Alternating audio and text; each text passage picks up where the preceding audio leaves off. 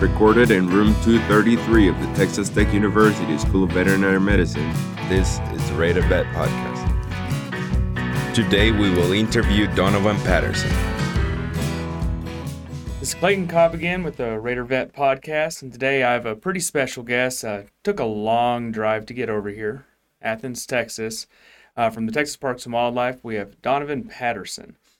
So just as an intro to Donovan, tell us a little bit about yourself. Well, hi, everybody. I'm a natural resource specialist, or more appropriately titled, I'm a fish hatchery biologist with Texas Parks and Wildlife at the Texas Freshwater Fishery Center in Athens, Texas. We raise a couple different species of fish out there. Predominantly, we're a largemouth bass hatchery, but we also raise catfish, and we do rainbow trout in the wintertime for enhanced angling opportunity. And then on top of that, we have to raise a lot of forage species for feeding our adult largemouth bass. So we do a lot of koi and goldfish and fathead minnows to supplemental feed those adult fish. I'm the extensive biologist, which means I take care of all the ponds. And at the Freshwater Fishery Center, we've kind of got a multifaceted mission. We're part visitor center, part kind of state park. We've got fishing ponds for people to go out and enjoy. And we've got what I would equate to a Bass Pro Shop aquarium on steroids for people to tour and see. It's pretty neat to see all the endemic fish in Texas. Some of the really large charismatic alligator gar and blue catfish and other species like that you don't usually get to see. And then originally, how I got turned on to this, inviting Donovan down with us, it was funny, I would say almost close to a year ago. I think I was actually chatting with Michael Cruz-Penn about where do we teach about fish and aquaculture and algae, and where does that fit into the curriculum? We kind of looked around at each other and thought, I don't know anything about that. Yeah, me either. So we all knew little bits and pieces, but I was thinking back to a time when I was living in Northeast Texas and traveling the highway, and I passed through Athens, Texas, and I saw the sign for the freshwater fisheries and just hung a tight right and drove down the road a decent bit from where the sign was. I think it was like an extra 20 miles. Is that what we like to draw in people from way farther than they want to drive from, so we put signs about 40 miles away from the facility. Well, it was any direction. Most definitely. So I drove down there, and it's really like he says, it was like a Bass Pro Shop on steroids, where you walk in there, and instead of seeing these exotic fish you would see in a saltwater aquarium, see huge alligator gar and perch and bass, crappie. And not only that, they have the fishing center out back for some of the kids to cast around. And also, I follow on Facebook their ShareLunker program. Pretty interested in a lot of the bass fishing throughout Texas. And been following some of the big hitting lakes, especially this year with like OHIV and Lake Fork. And it's just fun to watch. And given the opportunity of how are we going to talk about the husbandry and care of fish and aquaculture, I thought I'm going to call those guys down there in Athens and see if one of them's like dumb enough and desperate enough to get down here. And luckily, they're all really willing to contribute and help us out over here. And we've had a ton of fun. The students are really, really interested today to put up with us and us asking a lot of questions, showing how naive we are to aquaculture.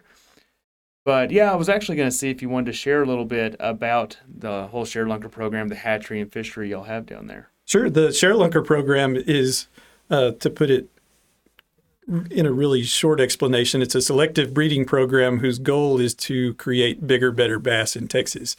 The program started in the early 80s as the ShareLunker program. I think it was sponsored by Budweiser at the time, and since then we've had a couple different sponsors, and Toyota is our current sponsor now, so I'll give them a shameless plug for sponsoring us. But the program is designed such that we can improve the genetic material in our brood stock by taking fish that fishermen catch that are 13 pounds or greater and bringing them back to Athens and then spawning them and integrating some of those offspring into our selective breeding program by rearing them up and adding them to our collection of broodstock. So if a fisherman catches a 13-pound fish anywhere in the state of Texas, they can call us and we'll come pick up that fish and bring it back to our hatchery. We'll doctor it, isolate it, quarantine it, make sure everything about the fish is okay. And then we will attempt to spawn that fish, and we'll take some of the offspring and put them into our future brooder development program, and we'll take the rest of the offspring either back to the lake or back to some of the other lakes that have developed or that have contributed ShareLunkers to the program, or to other research lakes where we're trying to determine what creates bigger, better bass in Texas. So a couple different uses for those offspring, and really, really important that the anglers either loan or donate those fish to us when they get them, because the angler, when they catch the fish, they technically still own it, and they can do one of three things with it. They can either release it right back into the lake, or I guess one of four things. They could fillet it in front of us, which would make us very sad. They can release it back into the lake. They can loan it to us to spawn and integrate into our program and then bring the fish back when we're done with it, or they can donate it to us so that we can use it over and over again. And if they donate it to us, then sometimes that fish will go on display. Sometimes we'll try and spawn it multiple times so that we get multiple year classes of brood fish from that genetic material. And the goal of that program is to create record fish in Texas. And we've actually had some fish that were stocked 10 years ago as part of the ShareLunker program, where those fish that were once ShareLunker offspring have now entered the ShareLunker program as 13-pound plus fish. And they both came from the Marine Creek Reservoir in the DFW area. They were part of a research project. I don't know if you've ever been to Marine Creek, but it's kind of as far as reservoirs go, it's a desolate wasteland. There's not much habitat. There's not much structure in there. That's a huge shad population. And so for a largemouth bass to grow to that size in that environment, genetics would have to be really important. And we were able to trace the genetics of those fish back to ShareLunkers that we stocked in there. And so these were fish that we had handled in Athens before, that we had spawned and raised in Athens to about 6 inches and released in Marine Creek, that 10 years later have re-entered the program as 13-pound fish. So there's evidence of the ShareLunker program being successful, and 10 years to go from a fingerling to 13 pounds is a pretty short amount of time for a largemouth bass too. So what's the biggest bass you've handled? Personally, or that the facility's handled? Because we've had fish in excess of the state record at the facility, but they don't count because we feed them up to over that size. So both then. Okay, I'm really curious about this. Personally, I think the biggest one I've held was 17 and a half pounds. And the biggest one at the facility, I think they named her Star. I think she got up to about 20 pounds. And what's the state record? Is 18.3 or something like that, or 18.1. It came from Lake Fork. Barry Sinclair caught it in the 90s. It's a pretty old record, so we're looking for somebody to get out there and break it. And that's part of why the ShareLunker program exists. We don't want these records to stay records for long. We want them to be broken. Yeah, I was really thinking with how hot OH Ivy was this year that something would have come out of there that would have broken it. Well, I mean, something did, if you consider that 16 entries into the ShareLunker program is pretty impressive in one season. So how many big fish do you want out of there in excess of that, but without being too greedy? But yeah, we were hoping we'd get a state record this year too, and we thought we were going to get it based on the amount of entries we were getting. This was kind of a banner year for the program. Would you say that this year was y'all just had more entries or like more people actually got a hold of y'all and entered their fish, or were bass just that much better this year?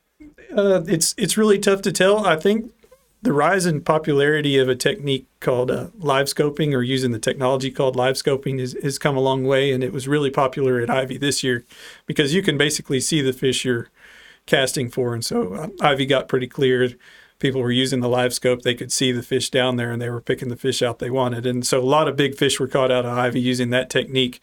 So even using that technique, though, I mean, part of me in my head's like, that's not real. Like, that's not how you should do it. The program is also, I mean, we've gone through a reboot in the last 3 or 4 years, just trying it felt like it had lost its pizzazz a little bit. So we were trying to reestablish the program, and we're doubling down on it. So we're adding things like shopping sprees to Bass Pro Shop entries and stuff like that, other incentives to donate fish. And so we had a really bad year about 7 years ago where several of the ShareLunkers passed away, and that gave us some really bad press that was hard to come back from, because the guides were telling people, yeah, don't donate your fish, it'll die, just put it back in the lake. And so that year was an anomaly. I mean, usually we have 100% survival or pretty close to it. 1 or 2 fish die here or there, but a 13-pound fish is usually pretty old. So it's not unheard of that a fish would die, but we take all of the blame when that happens. So the angler's probably been holding that fish up for hours, taking pictures of it and handling it and doing all sorts of things to stress that fish out. And sometimes we're driving 7 hours to go pick up that fish. And it doesn't matter if they've been body slamming it at the boat ramp. Once we take that fish, it's our fault if it dies. And so we had one bad year like that about 7 years ago, and that got us some bad press. And then the program got restarted, and we've had increasing levels of success, and the program's kind of picking up steam again. And it's been nice to see.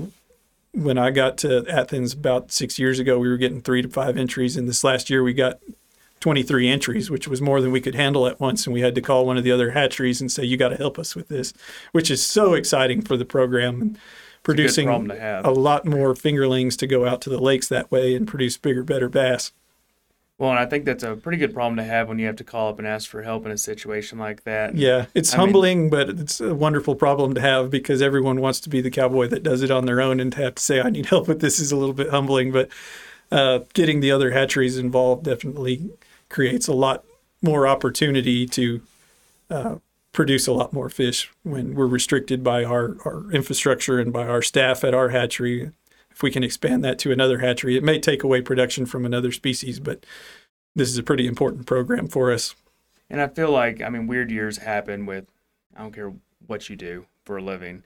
You have those off years, but have the evidence right there showing the multiple generations of ShareLunkers and the productivity that y'all have experienced. I think it's kind of proof is right there that everything's And it came functional. at just the perfect time when the program was kind of going through a reboot and needed that really good press. To see that there was success coming from that program was important for the public and the anglers to see, I think.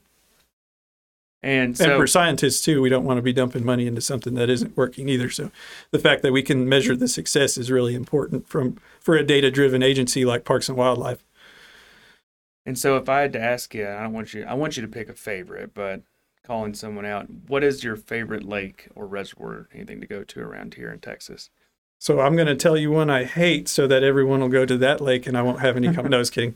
I love to fish the smaller lakes, and I like to fish for obscure stuff. So Dangerfield State Park out in deep East Texas near the Marshall area. It's full of chain pickerel, which are kind of unique for Texas fishermen.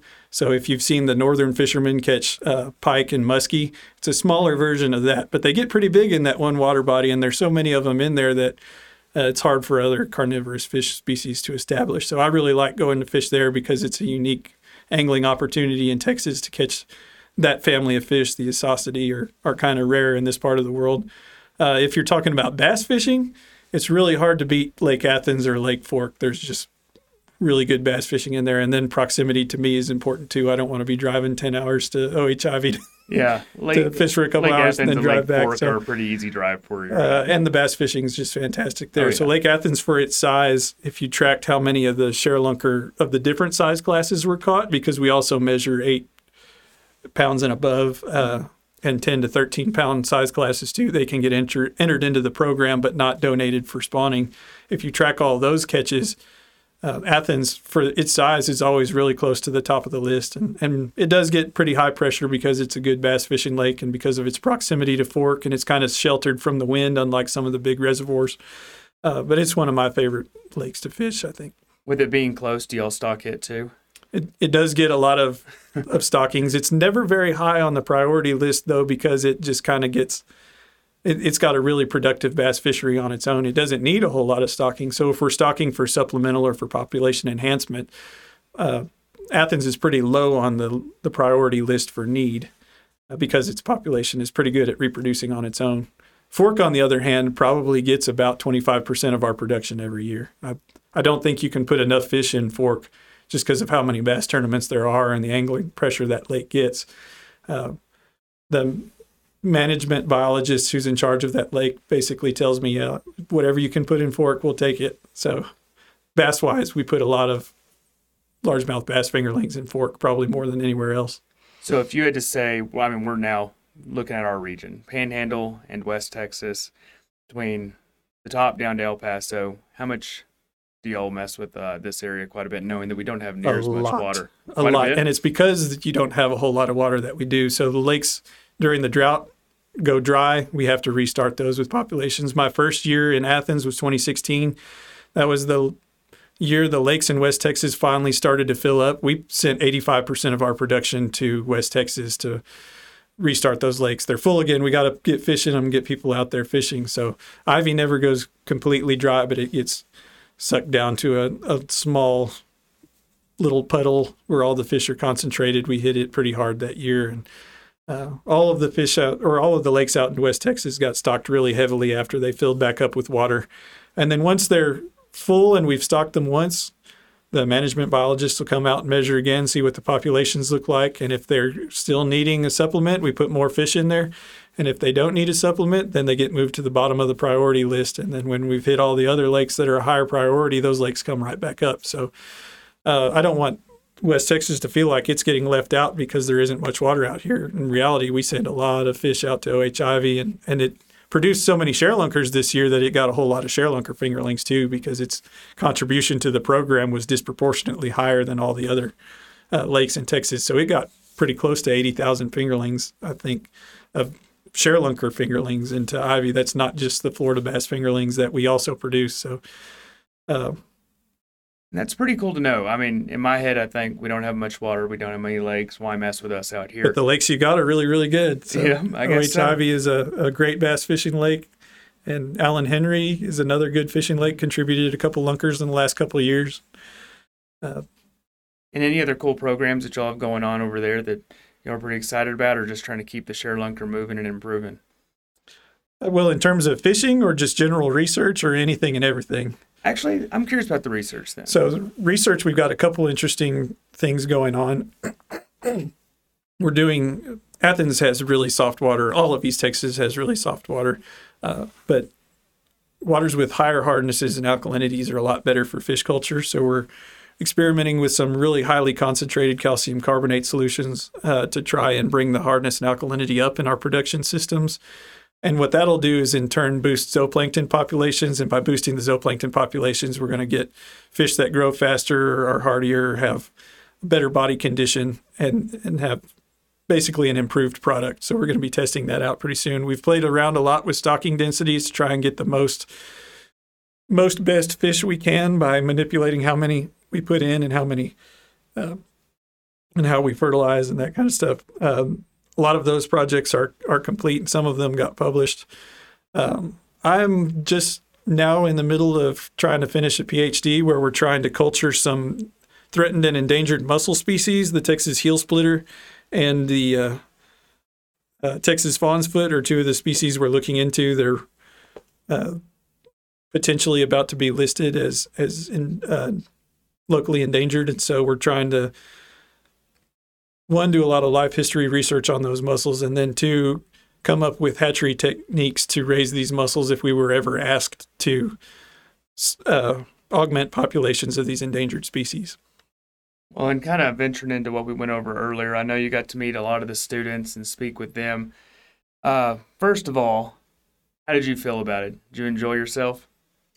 I did. I was actually pretty intimidated by the whole process, being a not so good student myself and having to give a lecture to what I would consider really good students if they made it into a vet school. But well, and that was actually my next question: is how were you as a student? Not great. I take that back. In my undergrad, I had an attitude problem, and that was manifested itself in not great grades. But I ended up going to grad school, and I got a master's, and I'm in the middle of a PhD right now. So my attitude has gotten a little bit better as I've gotten older, I guess.